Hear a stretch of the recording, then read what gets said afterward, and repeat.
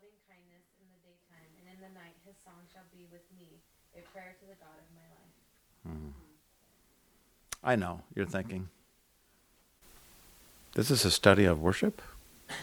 That's an sort of a interesting verse to choose for worship.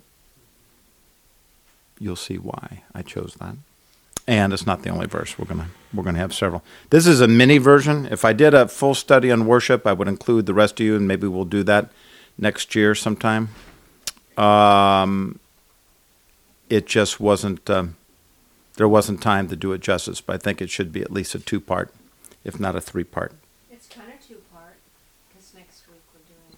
Yes, we're going to do a full 2 hours of worship, or roughly 2 hours of worship next week, so be prepared. This is to kind of set the table.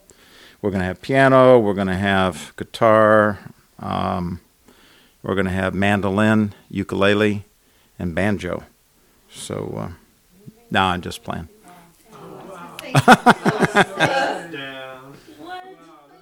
I know. Where we went to school in Kansas, we would have bluegrass bands, and trust me, they had all those instruments and then some.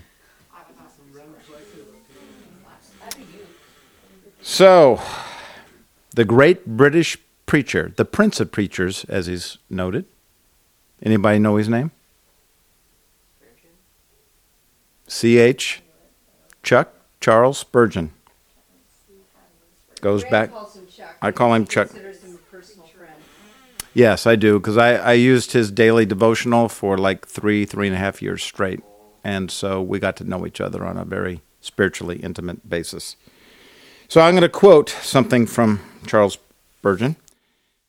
Any fool can sing in the day.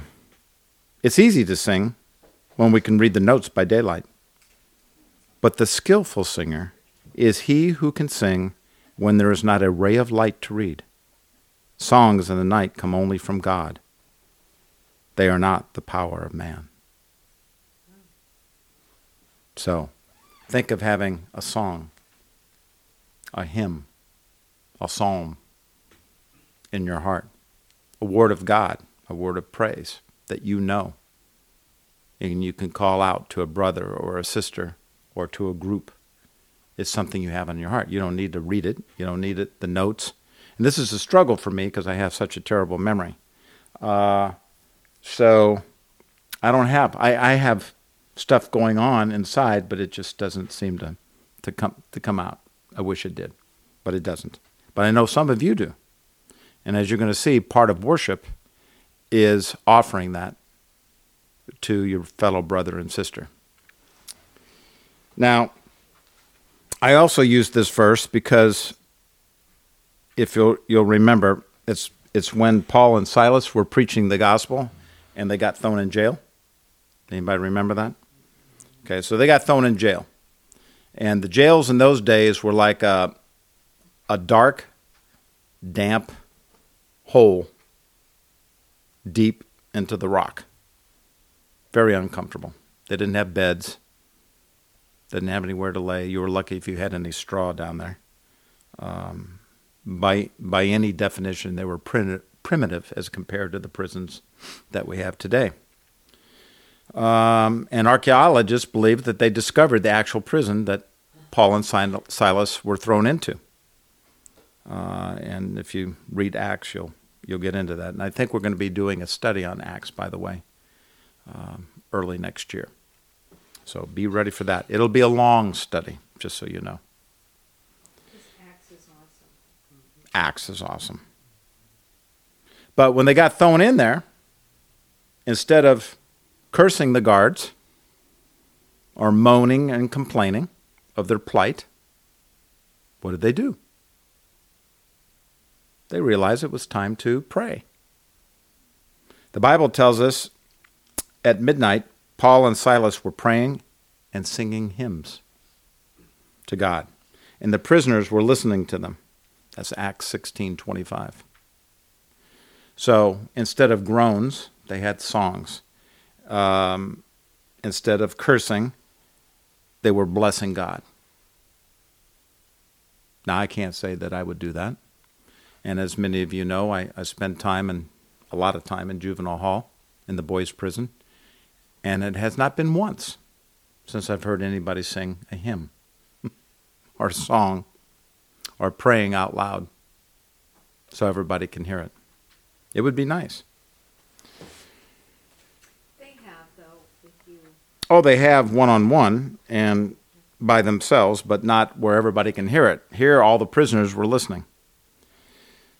So, when we are in pain, typically the midnight hour, late at night, is not the time to get up in the middle of the night and start praying or singing songs or praising God.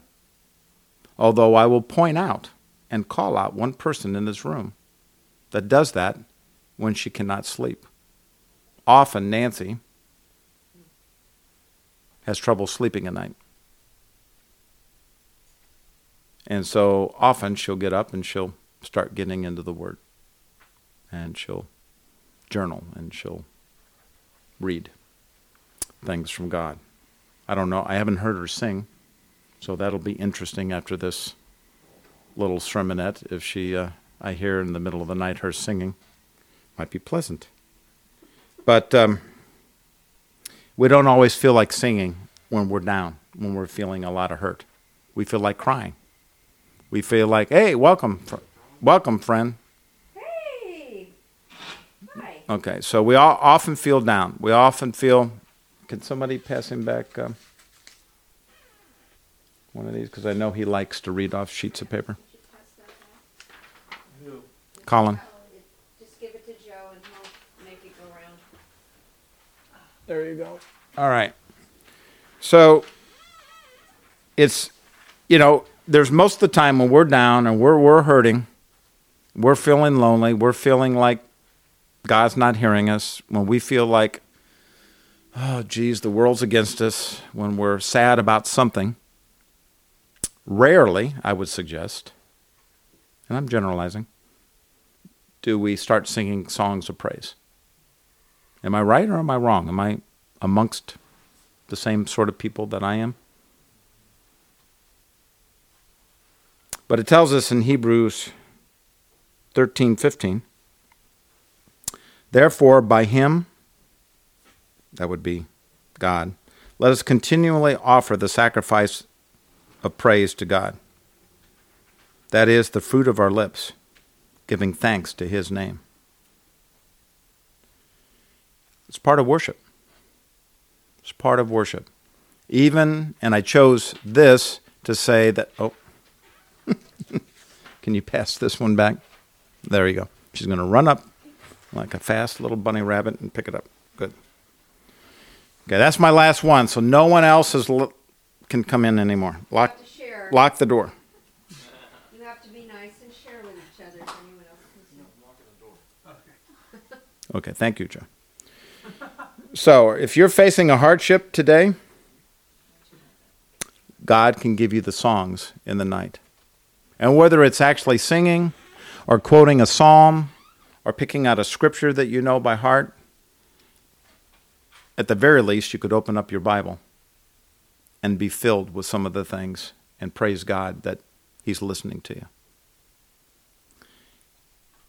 And, I wasn't sure if I was going to tell this story, but I like telling stories, so I'll tell this story.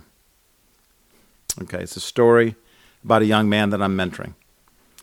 And I don't think you've heard me talk about him too much. I got to remember who I all talked to about this. But this young man has had a struggle since he got out of 4 years of prison down in Stockton State Prison. And when he got out, he was all excited. I'm out. I'm free. I'm going to get a job. Randall's going to be mentoring me. Life is going to be good. Except that he had no birth certificate. He had no social security card. He had no photo ID. He had no proof of who he was. And guess what? You can't get a job if you don't have a photo ID. And guess what? You can't get a photo ID unless you have a photo ID. Even a Social Security won't do it. Even a birth certificate won't necessarily do it. That's one big step. But you can't get your birth certificate from the county until you show them a photo ID. Have you ever seen a dog chase its tail? It's funny, but it's kind of sad at the same time.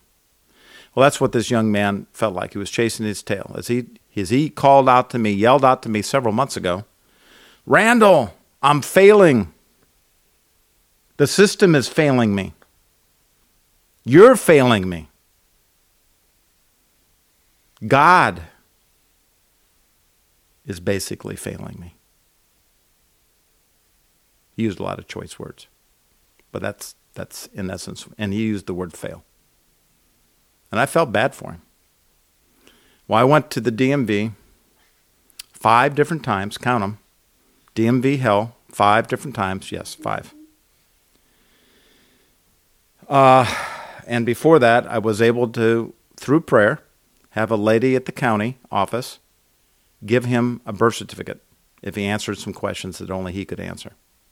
She wasn't supposed to do it, but the Holy Spirit was working.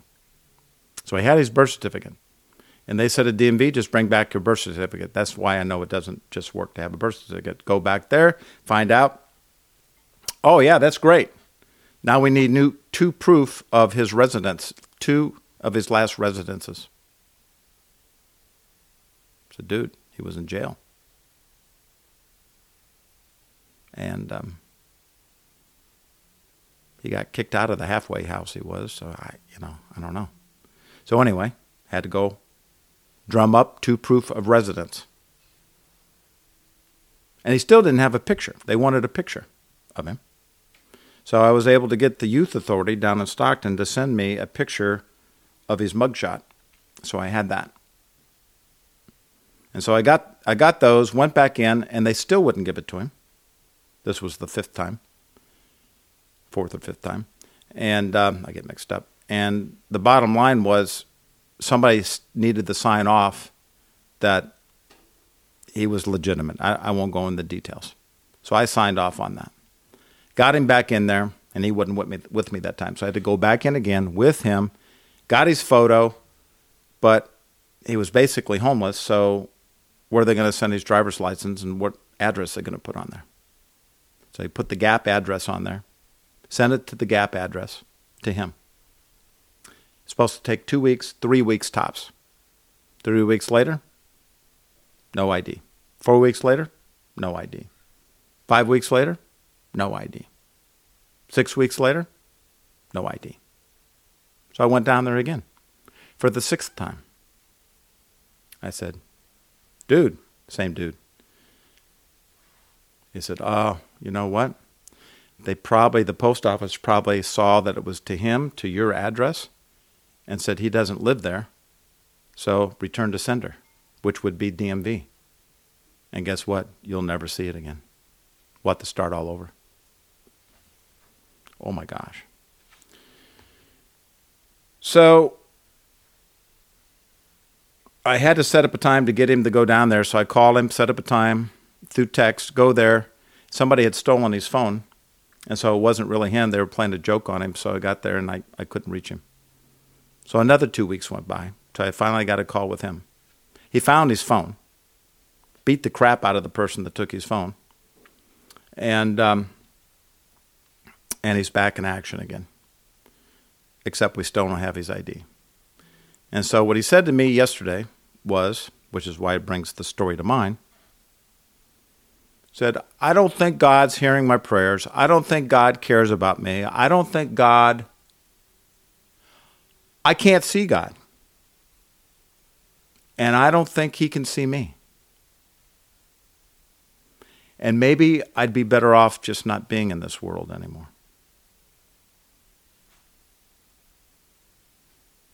And of course I said, Samaje, don't talk like that. It's all right.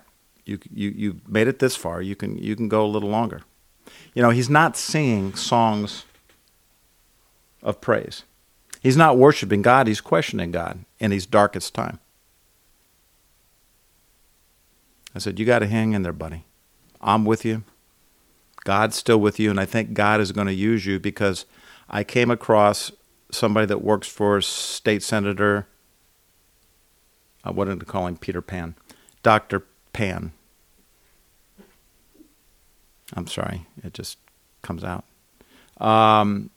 And so we're going to try to get legislation passed, a law passed, that would prevent these kind of things from happening to other people that are in the youth authority. So when they come out, they have an ID, because it's just not fair. Because the system, the state, failed him. Probation failed him. Everybody failed him. I said, so dude, they'll probably name the law after you. They'll call it Samaje's law. He goes, really, you think? I said, yeah. That's what God, because he said another thing, I don't see any reason for me even being here. I said, dude, that's the reason. God put you through this so that I would have enough time to see the state, get a hold of the state senators so they could make a law so it doesn't ever happen again to other people. You're going to be famous, dude. That's your purpose. That's one of your main purposes. You went through all this, so now he's feeling better about himself. He's still not singing any psalms. But he did find his Bible. He thought he lost it, so now he found his Bible. He was excited about that, and now he's believing in God again. So I said, read the book of Luke. So when you get down, and I hope someday you guys will get to meet Samaje. He's not a bad guy. You just don't want to meet him at night in a back alley and have a fat wallet. A fat wallet. Or a marijuana plant. He's making money by stealing other people's marijuana plants. But anyway, that's another story. You didn't hear that on this recording. Okay, who has 1 Peter 2, 4 through 6 and 2, 9? I think I have that on your sheet. Who wants to read that? I can read that. Go for it. Oh, Grant, go for it. I do. Like living stones, we are being built into a spiritual house to be a holy priesthood, offering spiritual sacrifices. A priesthood and a holy nation, and a people belonging to God, that we may declare the praise of Him who called you out of darkness. Yeah, we're a holy nation, a royal priesthood, a people belonging to God, that you may declare the praises of Him who called you out of darkness. So when we get in trouble, we have to remember who we are, what our identity is. We're special. And God expects, I think, and the Bible kind of backs this up, that we are to share His praises through all circumstances, in the highs and the lows and the in-betweens of life. And that's hard to do, because life can just knock you down, right? Can I get an amen?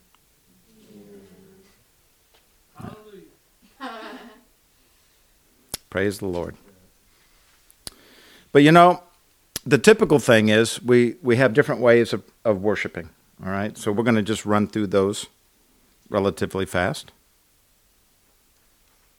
Most people think of worship, they think of music or singing, right? I mean, typically. But there's a whole bunch of other ones. Like I have on your sheet, singing, drama.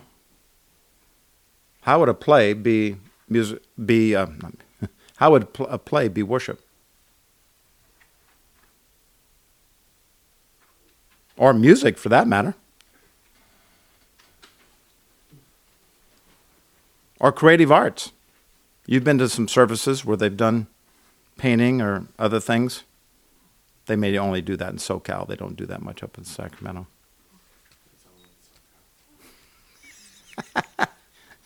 Where did you see it? Thank you. Where'd you see it? Thank you. Yeah, it's a SoCal thing. They did it at Sun Grove. They did it. Jeffrey did it. Yeah. So, to answer the question about theater, I was hoping our own Felice would be here. Well, drama ministry. Well, explain then. How is drama ministry a form of worship? Nancy.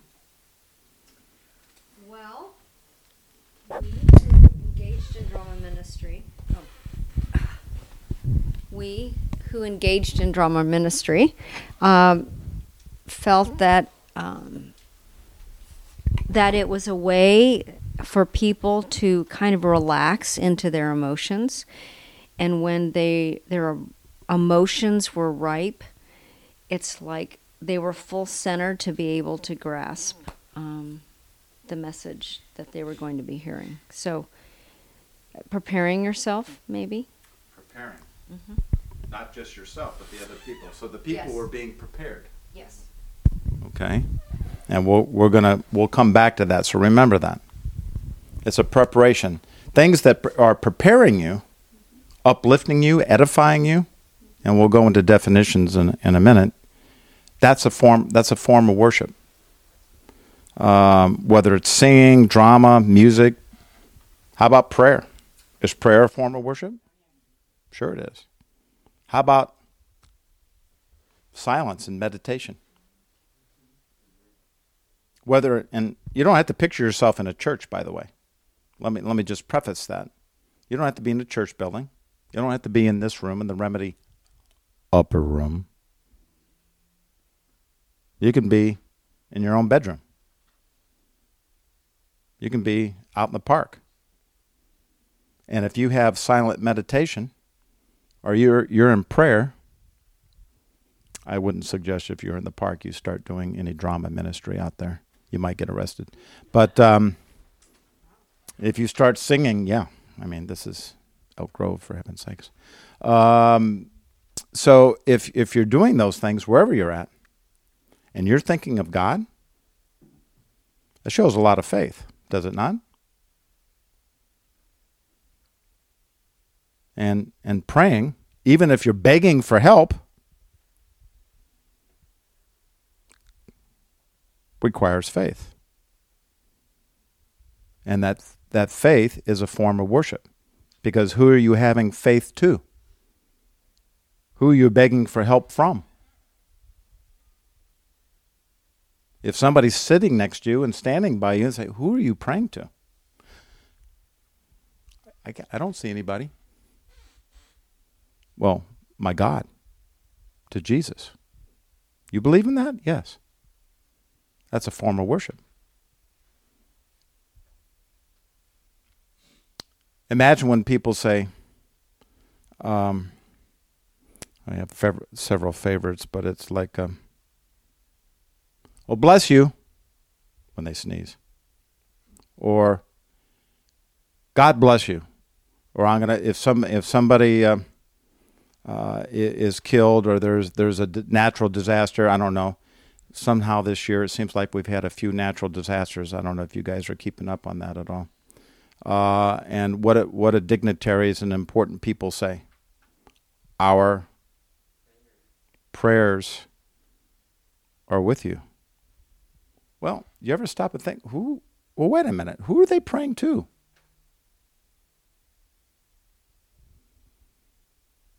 In a roundabout way, and that's not what their purpose is.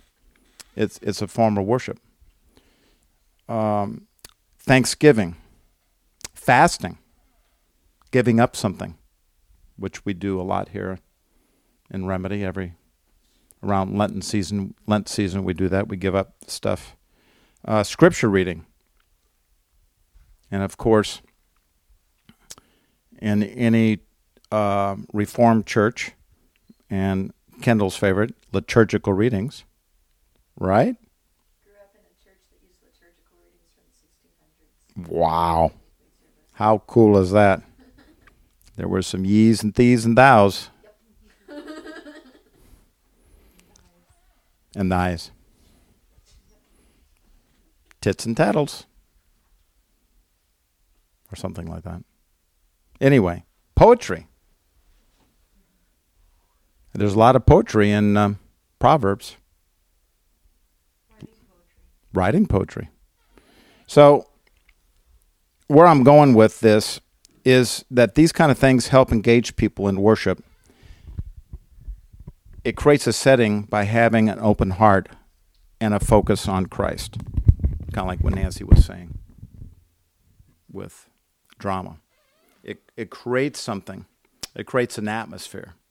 It creates a mood where you can get closer. It creates, even if you turn down the lights or light some candles. Isn't there something special about candles? I mean, if we had chances to go into depth in this, we would go back to the Old Testament and how they did things, how they did sacrifices in the Holy of Holies, and who was allowed the priesthood to go in and get close to God.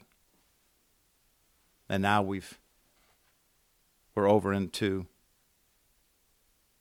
the New Testament era.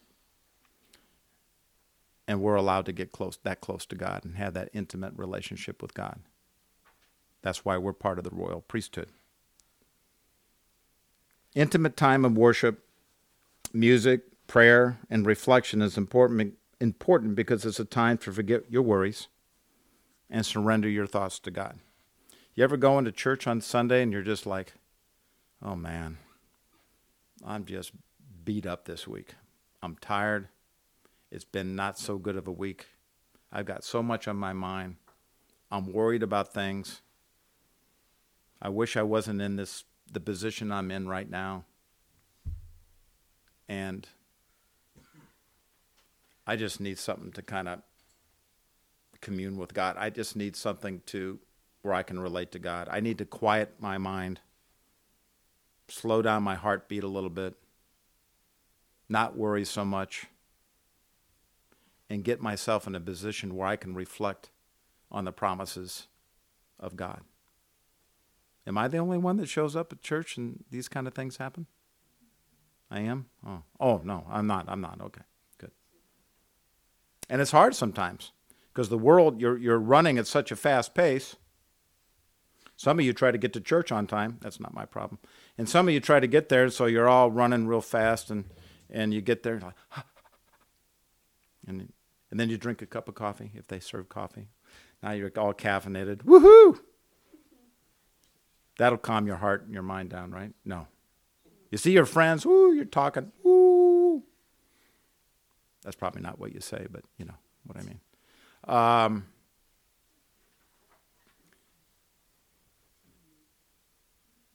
Intimate worship is a time where the environment, the people around you, like the people in this room right now, create a catalyst. They can activate the mood and the environment where now you can worship. What used to bug me in a church I went to is that I had a hard time focusing because it was so noisy. It got so loud. There were so many people talking. There were people on their cell phones. And I'm not talking about cell phone ringing. I'm just talking about some people would bring in a newspaper and start reading the newspaper in there. Yikes. Or there would be kids running around wild and crazy, yelling and screaming. Like, where's the children's director? Oh, we don't have one. Oh my, who's going to take care of these little rodents? Rugrats. Children. I really don't think of them that way. I think they're the cutest little things. It was the adults making a lot of the noise. So there was no environment for holiness. I'm thinking, if this was a temple, where's the reverence to God? Where's the environment where you can be passionate about thanking God for all your blessings? How can you have a setting that seems so chaotic that you're like, I can't focus on what's going on? Even if you slow down your own mind and you get your own self together, then you got all these distractions going on around you. You're like, wow, I can't focus on God. I'm focusing on all the stuff going on around me. Wouldn't that be a hard environment? That's why we make it so comfortable and so quiet here at Remini. Listen, you can hear a pin drop or a paperclip. That's how quiet it is. But if you don't have that intimacy, if you don't have that setup, if the church leaders aren't creating a balance where that can effectively happen, then they're not getting the job done. That's why in most churches, one of the first things they want to do is hire, after they got a pastor that's going to preach. They're looking for somebody to be the children's minister. Let's get those little kids to the nursery or somewhere else, because otherwise you got all these distractions, right? So I'm going to quote you something a little bit, sort of a stream of thought from Ray Stedman. Anybody here, ever hear Ray Stedman? He's the pastor at Adventure Church, right? He is not, but his last name is Stedman. That's Rick Stedman. That's Rick Stedman, right? I thought they were related, but they're not. He's a good pastor too. This guy is since deceased, but he's a well-known pastor in the Bay Area, and a guy that I just think his theology and his doctrine is right on. So whenever I do, not all the time, but sometimes when I do sermons, I'll bounce off some of my deeper points that aren't so obvious with what other churchmen say, like Chuck Smith or Ray Stedman and some other people, or Chuck Spurgeon. So here's what he says. He says, the first sign of a healthy, well-balanced church is one that is committed to leading the community of faith in the worship of God through prayer, praise, and proclamation. Now, you heard of prayer and praise, but proclamation is not often a word you hear, unless you go to a Reformed church, right? Yes. I'm not picking on you. I'm just stating the facts here. So, as you might imagine, prayer is inseparable. It's part of the fabric of worship that everybody would agree to. What did Jesus call it when he went into the den of thieves in the temple and he knocked over tables and he got all angry and all that? What did he say? My house is a house of what? Praise. Yes. Praise and prayer. Or prayer and praise. Or prayer. Maybe it was praise. I thought it was prayer. Yeah. It's one of those P words. So he didn't say proclamation, though. But he did. I think it was a house of prayer. And so if Jesus says it, I don't know about you, but I'm good with it. If he says his house of worship is a house of prayer, then I think that's what it should be, is a house of prayer. So if there's not a lot of prayer going on, then I don't know. It should be. It'd almost be unthinkable for a church not to have a service without prayer, right? So from the very inception of the early Christian church, it's been a primary means of worshiping. Remember, the early church didn't have guitars. Or did they? They had lutes. But you don't hear it in the New Testament, as my friends in the Church of Christ taught me. There's no mention of any instruments in the whole New Testament's being used. No, there's not. There is? Where? Anyway. Corinthians 13 talks about clothing symbols and using it worshipfully by what? Okay, we'll look that up. I'll have you talk to... Connotation of that clanging cymbal, though. I think that was a metaphor. But they did use prayer, and they did sing songs. They did sing songs, and they used prayer, and they used proclamation, the teachings of the Lord. And what does it say? What is the prayer that the prayer of Jesus? Anybody know what the prayer of Jesus is in Matthew 6:9? Did I start off? Who can recite it by heart? Anybody? No, you already read, didn't you? No. You didn't? Oh, go ahead. Our Father who art in heaven, hallowed be thy name. Thy kingdom come, thy will be done on earth as it is in heaven. Give us this day our daily bread, and forgive us our trespasses as we forgive those who trespass against us. And lead us not to temptation, but deliver us from evil.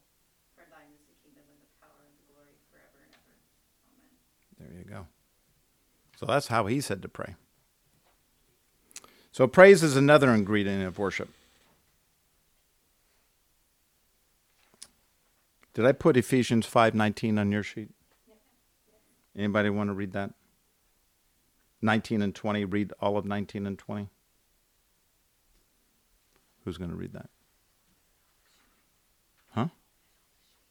Is all of it on the sheet? All right. It's all on the sheet. Well, I'm going to read it. Speak to one another with psalms, hymns, and spiritual songs, and making music to the Lord in your hearts. And give thanks for everything to God the Father in the name of the Lord Jesus Christ. So, that's a lot of praise. And so imagine if you go into a church building on Sunday morning, or Sunday evening, or whenever you do your time of worship, or you come here to Remedy. And the way you spoke to each other, because you don't know all the time unless you're on Facebook, what everybody's been doing all week. Oh, wait a minute, never mind. So sometimes you're not sure how everybody's feeling or how their week went, right? So imagine if somebody came up to you with a hymn, or a scripture, a word, a spiritual song, or they just said some encouraging words to you, some comfort to you. Isn't that kind of what we do in a way? Isn't that sort of what our fellowship is? It's what it should be, right?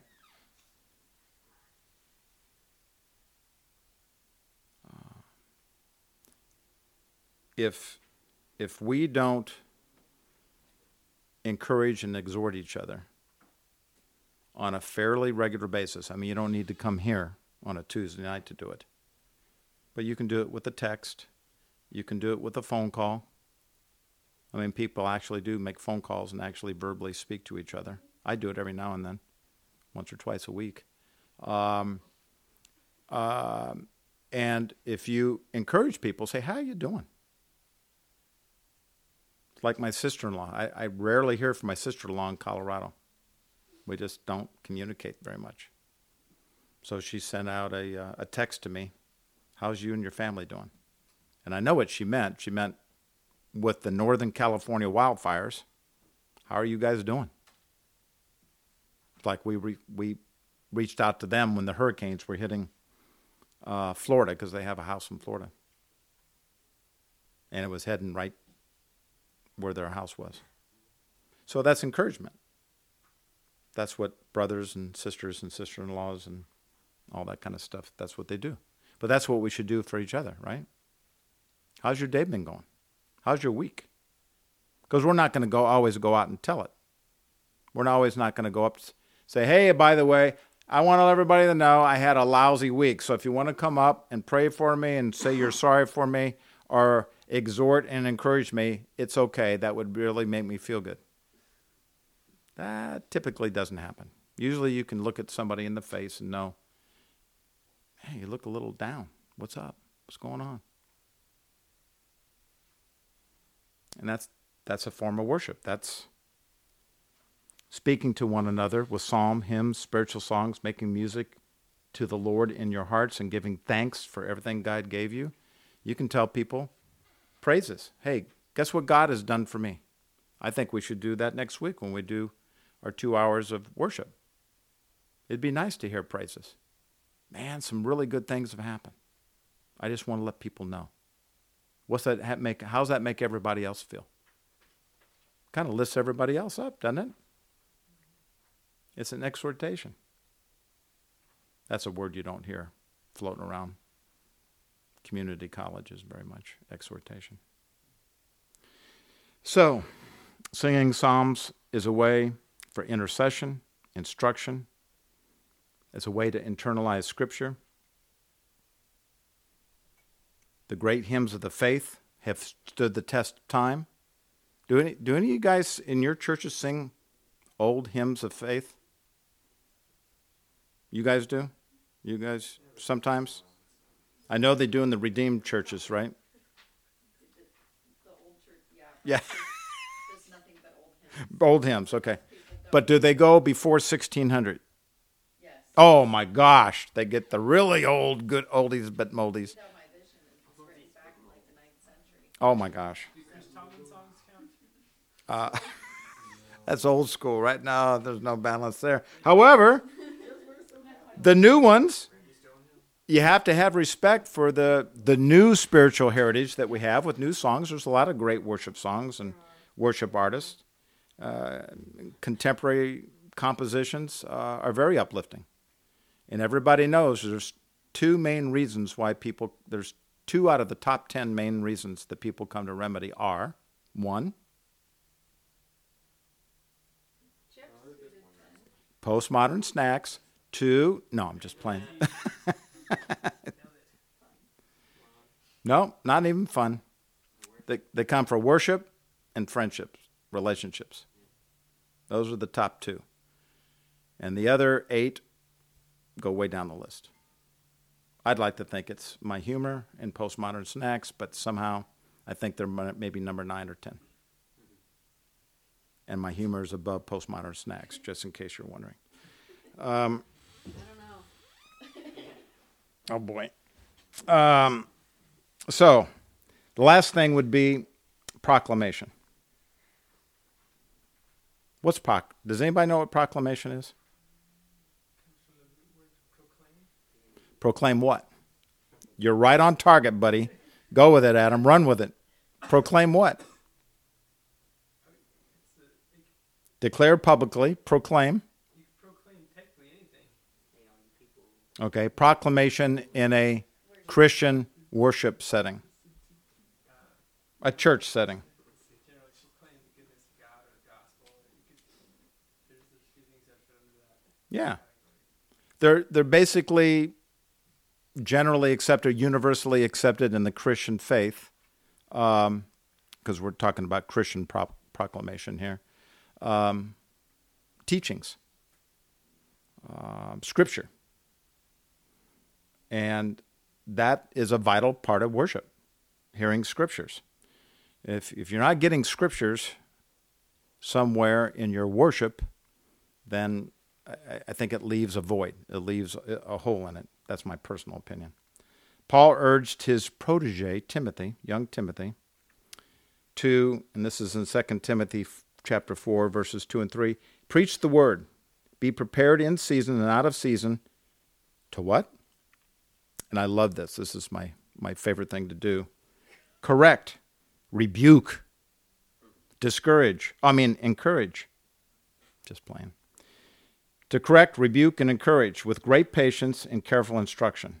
For the time will come when men will not put up with sound doctrine. Instead, to suit their own desires, they will gather around them a great number of teachers to say what their itching ears want to hear. Preach the word. So, this is up to your church leaders. Whoever's a leader in your Christian fellowship needs to be responsible for making sure truthful proclamation takes place. You have to declare God's word. I mean, again, from the earliest time that people got together during Jesus' time, right after Jesus' time, that's what they did. They got together before anything was even written down and talked about his words and proclaimed his words. So, when you proclaim, you're edifying. That's a popular word that's thrown around by most people in their 20s. Edification. Right? What's it mean? Somebody should be reading on their notes. Enlightened. Very good. You saw the light. Edification. You're enlightened. Exhorted. It's another one popular word. This is my definition. Pressed or prodded. Exhorted. It's not quite encouragement. That's a close cousin. But you're kind of a little gentle push. It's like when your mother has this gentle way of encouraging you to clean your room. Oh. That's actually an exhortation. Sorry to press on a sore spot there, Michael. And then, Michael, did you hear him? It was painful. My mother exhorts me to clean my room. And you're encouraged.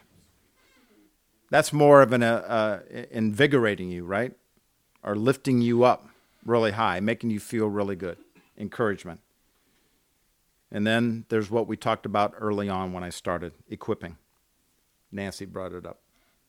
And drama. So whether it's poetry or singing or artist or teaching. You okay back there? You're preparing or you're fortifying.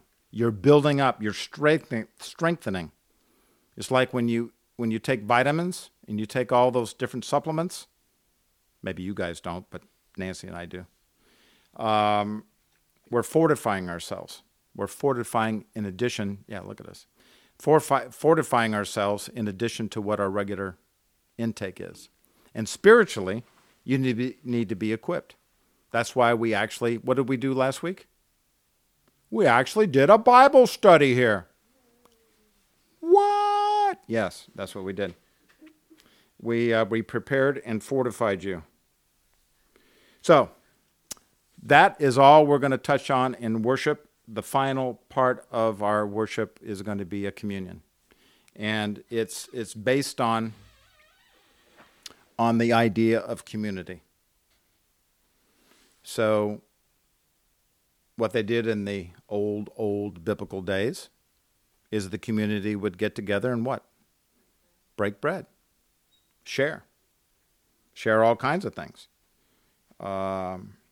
So it's a time when a body of believers, and as I look around, I'm thinking everybody's a body of believers here. I don't know for sure because I don't know you that well. Yes? Okay. I don't know. I don't know her that well. Okay, there you go. So it's a time when you get together and you have community. It's a unification. It's like we become one in Christ. And it's also symbolic, right, of we used to be part of the old life, and now we're part of a new life. We've been transformed. Baptism also does that. But we want to bring the elements together, and this is the person I winked at's time to go down and get the elements. But you can go help him. You can. Oh, you're going to go up here. Yes. I didn't. You can go down and help if you want to. It's in the bottle. So we're gonna we're just gonna chug. I opened a fresh bottle of wine, and you can drink as much. No, I'm just kidding.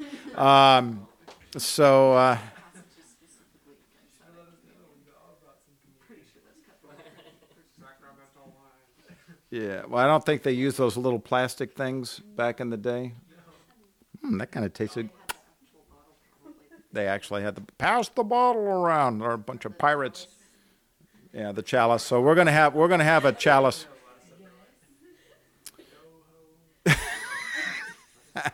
The captain. Woo. So we're going to do that. So the wine we're using does have alcoholic content. So for those of you that made a vow when you were in 7th grade that you would never drink alcohol until you were 21. No, wait, till never. Yeah. Oh, to never? I see the smile on your face. Mm-hmm. Yeah, I know exactly what that means, Colin.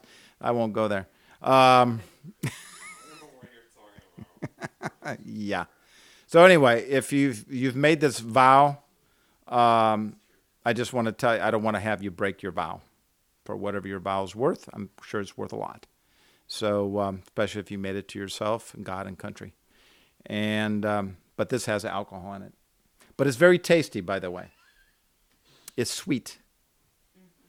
It's not a Catholic wine where it tastes like, oh, geez, this must be the gall that Jesus, they gave Jesus. No, I've had that. Ooh, I wasn't supposed to say that. I confess. I drank some of the wine when I was an altar boy in the Catholic Church. So Very solemn. it is, and I'm going to make it solemn and none of this humorous stuff here. So let me, again, let me reiterate. This is a holy time, and I don't want to make light of it because it is a time that it signifies the death of our Lord Jesus. It signifies the blood he shed for our sins. It signifies the sacrifice he made of his body for us. And it represents his body, but our unification, our coming together, us being sons of his and part of Christ. And at the Last Supper, that's what he wanted us to do, to remember him. So let me pray. Heavenly Father, we thank you for this evening. We thank you for Jesus, for your sacrifice. You did suffer immensely. You gave it all up for us, basically your children. And we're so thankful for that. We remember that. And we know, we're all believers here, we believe that you did it so our sins would be washed away. And we would be renewed. You've cleansed us, Lord, with your blood. And that's significant.